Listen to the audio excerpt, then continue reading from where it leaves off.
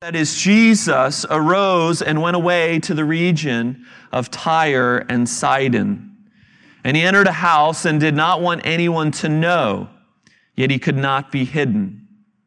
But immediately a woman whose little daughter had an unclean spirit heard of him and came and fell down at his feet. Now the woman was a Gentile, a Syrophoenician by birth, and she begged him to cast the demon out of her daughter. And he said to her, "Let the children be fed first, for it is not right to take the children's bread and throw it to the dogs." But she answered him, "Yes, Lord, yet even the dogs under the table eat the children's crumbs." And he said to her, "For this statement you may go your way. The demon has left your daughter." And she went home, and she found the child lying in bed and the demon gone. Then he returned from the region of Tyre and went through Sidon to the Sea of Galilee and the region of the Decapolis. And they brought to him a man who was deaf and had a speech impediment, and they begged him to lay his hand on him. And after taking him aside from the crowd privately, he put his fingers into his ears. And after spitting, touched his tongue. And looking up to heaven, he sighed and said to him, "Ephphatha," that is, "be opened." And his ears were opened, his tongue was released, and he spoke plainly. And Jesus charged them to tell no one. But the more he charged them, the more zealously they proclaimed it. And they were astonished beyond measure, saying, "He has done all things well. He even makes the deaf hear and the mute speak." This is the word of the Lord.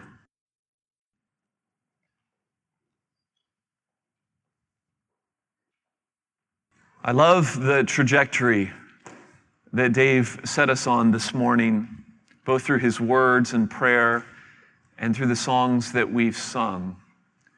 Because this is a story about grace. This is a story about the gospel. And as we unpack these two accounts, I want us to do so, as always, around three truths that I want to draw out and use to walk us through these stories. And the first one is this: Jesus loves to give to those who know they don't deserve. Jesus loves to give to those who know they don't deserve. I want to read something to you. It says, nominate a deserving person in need. Do you know an amazing person that could use help? Maybe it's a person who always puts your needs before their own. Someone who keeps a positive attitude through tough times, or a neighbor who has changed your community, or a teacher who goes above and beyond. Does this person deserve a vacation or a car? This description, word for word, is off the website of a very familiar, very famous talk show that's on TV these days. We love these kinds of stories. I love these kinds of stories where the unsuspecting, deserving teacher or educator comes on and receives a car or a vacation to Tahiti. It's good for people. It's good for us to see people get what they deserve. But what if the talk show gave the car not to the hardworking kindergarten teacher, but to the struggling heroin addict on the streets of Seattle? How would that make us feel? Would that rub us just a little bit the wrong way? As we jump back into the life of Jesus, Jesus is heading north to the region of Tyre and Sidon. And the geography is not so significant except for the fact that Jesus is going outside of the borders of Israel. And the reason he is going outside of the borders of Israel is because quite a stir has been created among his people.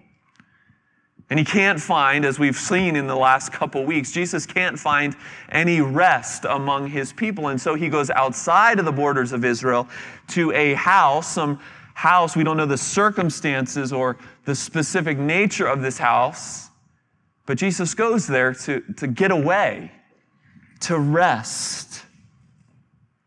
And yet, as Mark tells us, the plan doesn't work. At least it seems that way from our perspective. But with Jesus, of course, this encounter at this house that was supposed to be a retreat, this isn't a mistake. This isn't a failure on his part. No, this is providence. And so Jesus' reputation precedes him even to the regions outside of the borders of Israel, and he's confronted by a woman who is disqualified and undeserving in every way. And Mark almost builds this up to a crescendo. Number one, she's a woman. We don't know if she's a single mom. We don't know if she's a widow. But there's not a man by her side, and she's in a culture that is dominated by men. Number two, she's a Gentile. She's not a Jew. Now, to another Gentile, this was no big deal to be a Gentile, right? But if you were a Jew and you were a non-Jew, this was a big deal because the God of Israel had made it clear that Gentiles were unclean. We've seen that before. And then she's also Syro-Phoenician. Almost as if Mark underlines the fact, like, she's been this way since she was born. Matthew's account adds, as he records this same event, Matthew's account adds that she was actually a Canaanite. Remember the land of Canaan, the land that God told Joshua to go in and to wipe all of that people out? You see, this woman, just besides the fact that Jesus is there to rest and to get away, this woman shouldn't be here with Jesus. She shouldn't be talking to Jesus. She's not even entitled to do that. And nevertheless, she comes. And why does she come? Well, we left off one of the final descriptors that Mark gives for her. She has a daughter who is possessed by a demon, an unclean spirit. Well, there it is. There's the third strike against her. But have you ever seen a mom with a sick child? Have you ever been a mom with a sick child? See, this mom was desperate. And desperate moms are a force to be reckoned with, let me tell you. And so this woman comes breaking all social norms. And she comes to Jesus, and she doesn't just ask Jesus politely, but what does Mark tell us that she does? She falls before him. She begs him. And the Greek tense seems to indicate here that she keeps begging and pleading. She's relentless. Now, knowing what we know about our Savior, about what we've learned about him, about the picture that has been painted for him, even in Mark up until this point, what do we expect Jesus to do? Maybe we expect him to lean over, to help her up and say, "Woman, get up. Don't cry. Let's go. Let's go see your daughter." But he doesn't, does he? In one surprising sentence, he rattles us. "Let the children be fed first, for it is not right to take the children's bread and throw it to the dogs." And we say, whoa. Did Jesus just imply that this woman was a dog? And indeed, that's what Jesus did. You see, for generations, indeed, since the birth of the nation, Jews were instructed to be set apart from the nations around them. to reflect the holiness of God. The God who had revealed his name to them, who had made them his treasured possession. The Israelites, the Jewish people, were set apart. And the nations around them were unclean. Just read the book of Leviticus and you will see a host of things that are unclean for Jewish people. Read Leviticus 11:27 and you'll realize that dogs are unclean to Jewish people.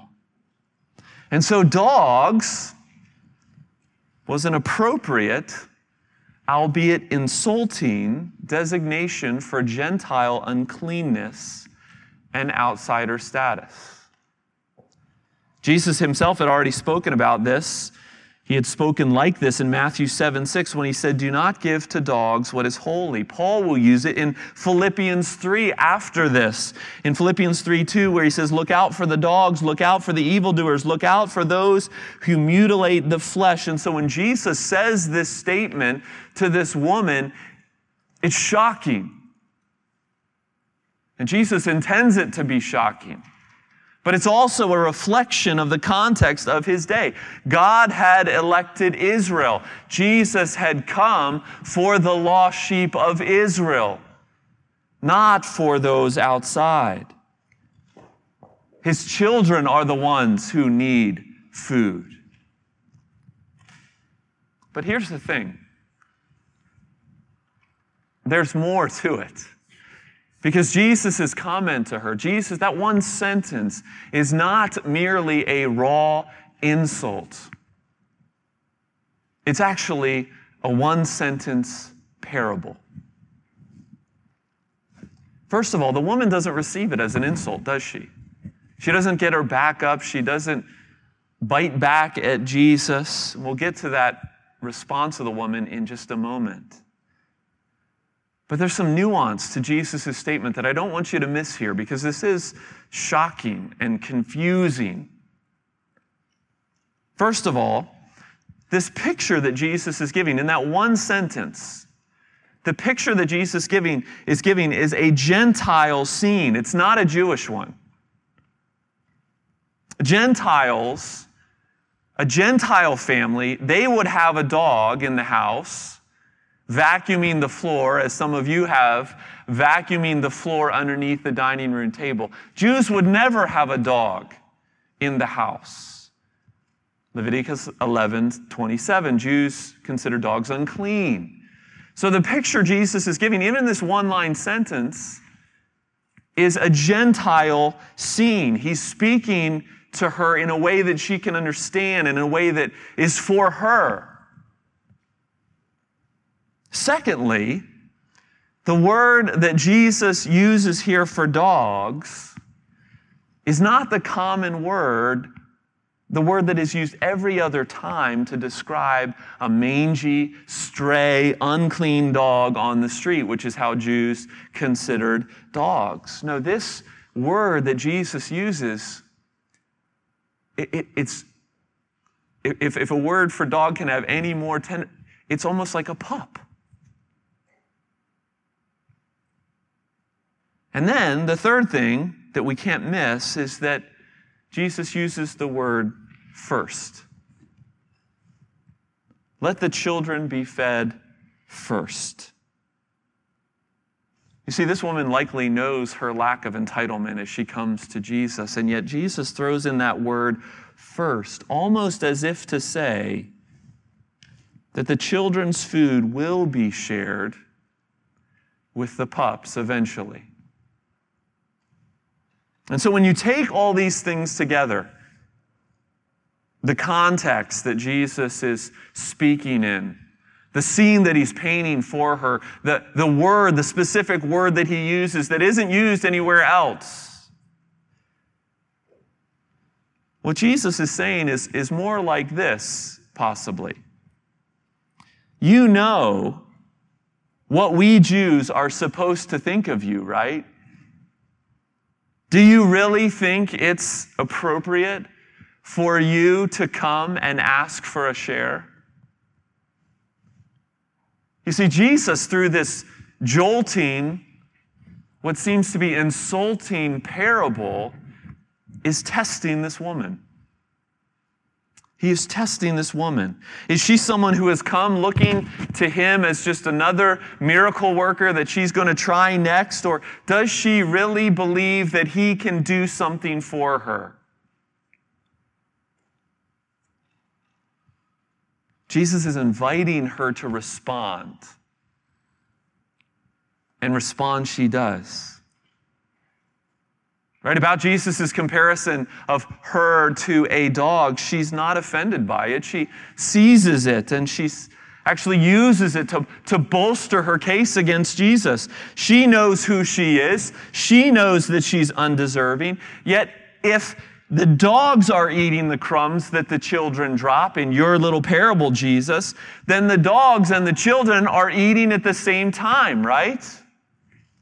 And the children are getting what they've been served. Nothing is being taken from them. There is no interruption in their meal. And Jesus, all I need is a crumb.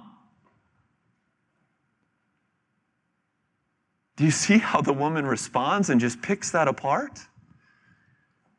And Jesus says, "Oh, how beautiful is this woman's humble trust. How bold is her assertion, give me what I don't deserve." And this is just the kind of gutsy faith that Jesus loves to bless. You see, this woman gets it so much more than even some of his disciples do. And so he heals her. He heals her daughter in an instant from a distance. Jesus loves to give to those who know they don't deserve. And the power of Jesus is almost an afterthought in this. The fact that he would just dispel the realm of darkness, this unclean spirit from her daughter without even laying eyes on her. Brothers and sisters, there's so much for us to be challenged and encouraged by as we look at this passage. How about the radical grace of Jesus? How about the bold, confident, assertive coming to Jesus in faith? How about our own spiritual pride or entitlement? Is that a hindrance to our humble helplessness before the Lord? Let me remind you of the promises that are yours. Ephesians 3:11 and 12. This was according to the eternal purpose that he's realized in Christ Jesus, in whom we have boldness and access with confidence through our faith in him. Hebrews 4:16. Let us then with confidence draw near to the throne of grace, that we may find mercy and help and grace in time of need. Hebrews 10, therefore, brothers, since we have confidence to enter the holy places by the blood of Jesus, let us draw near. And 1 John 2:28, and now, little children, abide in him, so that when he appears, we may have confidence and not shrink from him in shame at his coming. The Syrophoenician woman reminds us that no matter who you are, no matter what you've done, no matter how unqualified you feel, Jesus loves to give to those who know they don't deserve. That's grace. And that's all of us. Thanks be to God. But as we build on this, as we move to this next account that follows close after, the second truth I want us to see for just a moment is this: Jesus loves to meet you in your need. Jesus loves to meet you in your need. You see, Jesus remains on the outside of the borders of Israel. And that's not to say he's ministering solely to Gentiles. There were Jews that had wandered outside of the borders of Israel as well. And so here in this region, here in the city Decapolis where Jesus heads, We don't know if it's Jews and Gentiles or primarily Gentiles, but this account that Mark gives us is a relatively quick one and fast one, and it's only recorded here. But the image that Mark gives us is a lasting image of Jesus, just as the one-sentence parable that Jesus gave the Syrophoenician women is a lasting image and statement. And the image that Jesus gives us, that Mark gives us, is a picture, I think, of the Savior's condescension and compassion. I mean, Mark's already made it clear, even in this last account, that Jesus is no medicine man. He's no mere miracle worker, conjuring up incantations and wowing with all kinds of rituals. No, Jesus speaks, and it happens. He doesn't need to do anything. He declares, and demons from afar are forced to flee. But here, notice how things go down with this man that is brought to Jesus.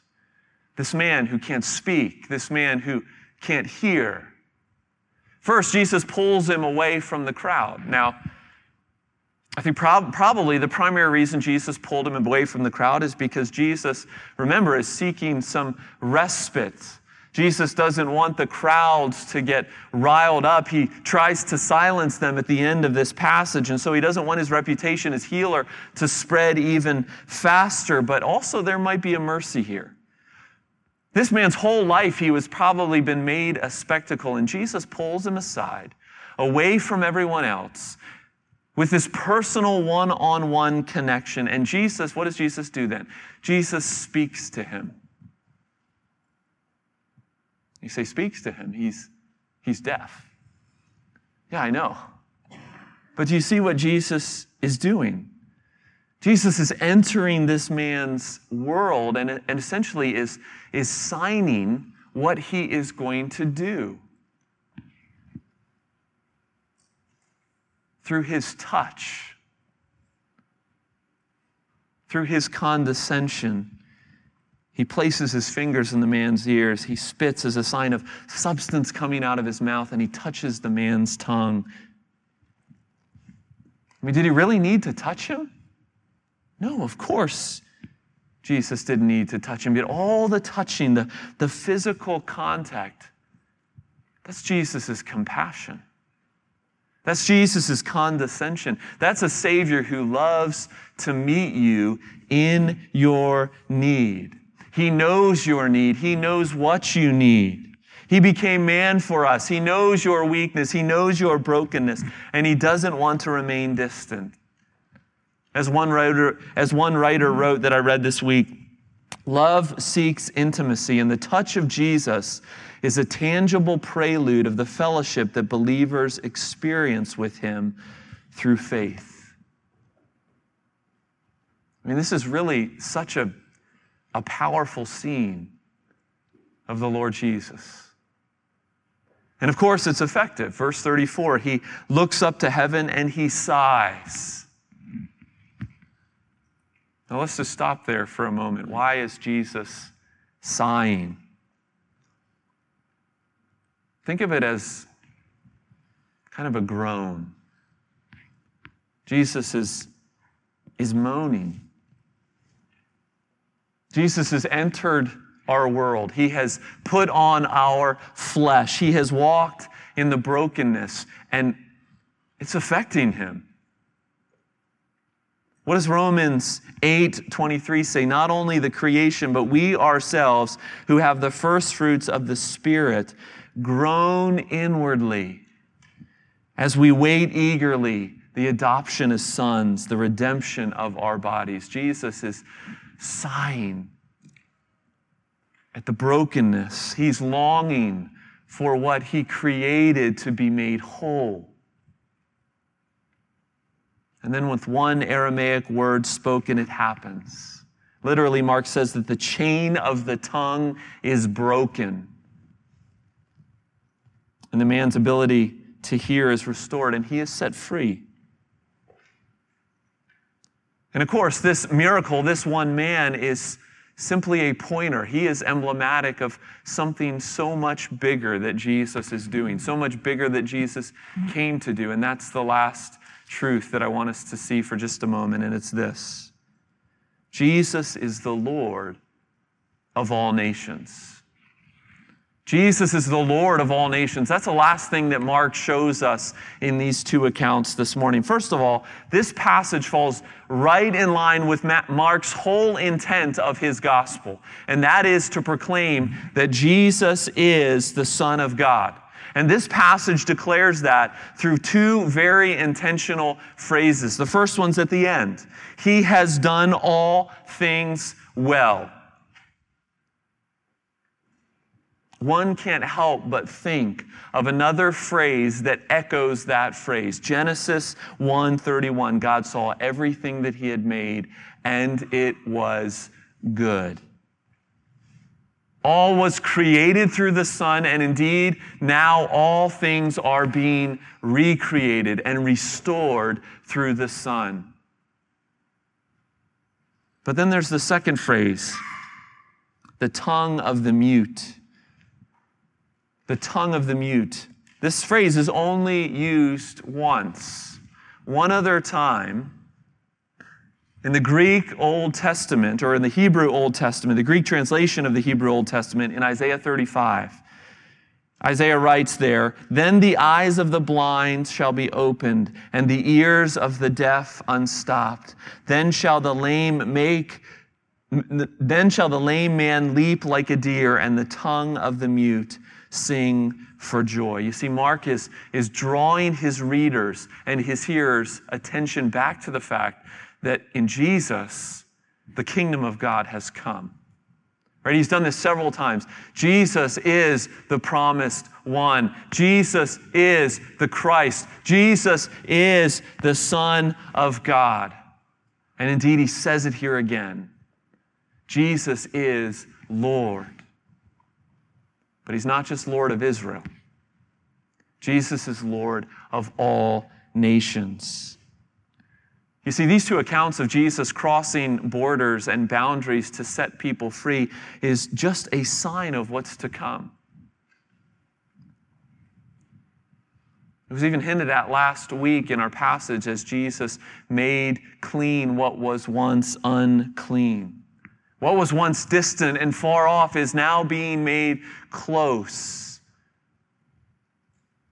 And so the Gentile woman who boldly claimed crumbs from Jesus is just another pointer that every tribe and every tongue and every language and people and nation will be standing before his throne. And for the Jew, it was a challenge for them to get away from their nationalistic idolatry and to see the bigger picture of what Jesus is doing.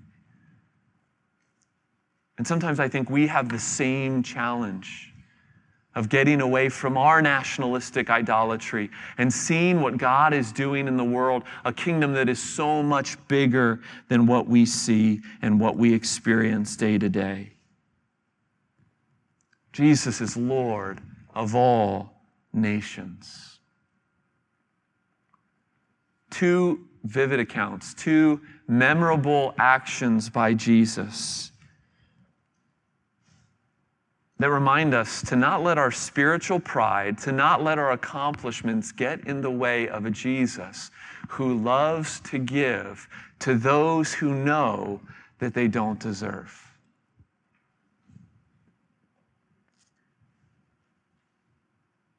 Whatever you're going through, Jesus knows your need. He knows your brokenness, and he will meet you in that need.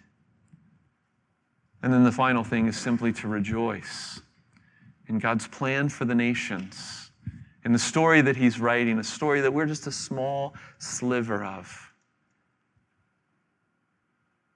But we can rejoice in. Let's pray together. Father in heaven, we thank you for your word this morning.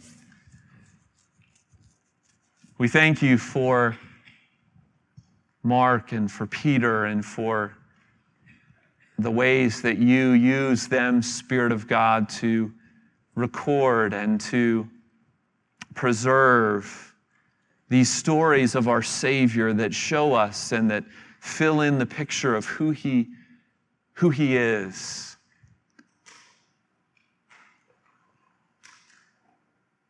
And as we gather this morning, thousands of years after the events that we just read about, we confess that at times it's hard for us to see Him with the eyes of faith. It's hard for us at times to feel His nearness, to feel and to know that He knows what we're experiencing, that He loves. He loves us tenderly. I pray, Spirit, that you would show yourself, show the Son, and that you would impress these promises and these truths on our hearts as we go from this place this day. Father, we pray all these things in the name of Jesus. Amen.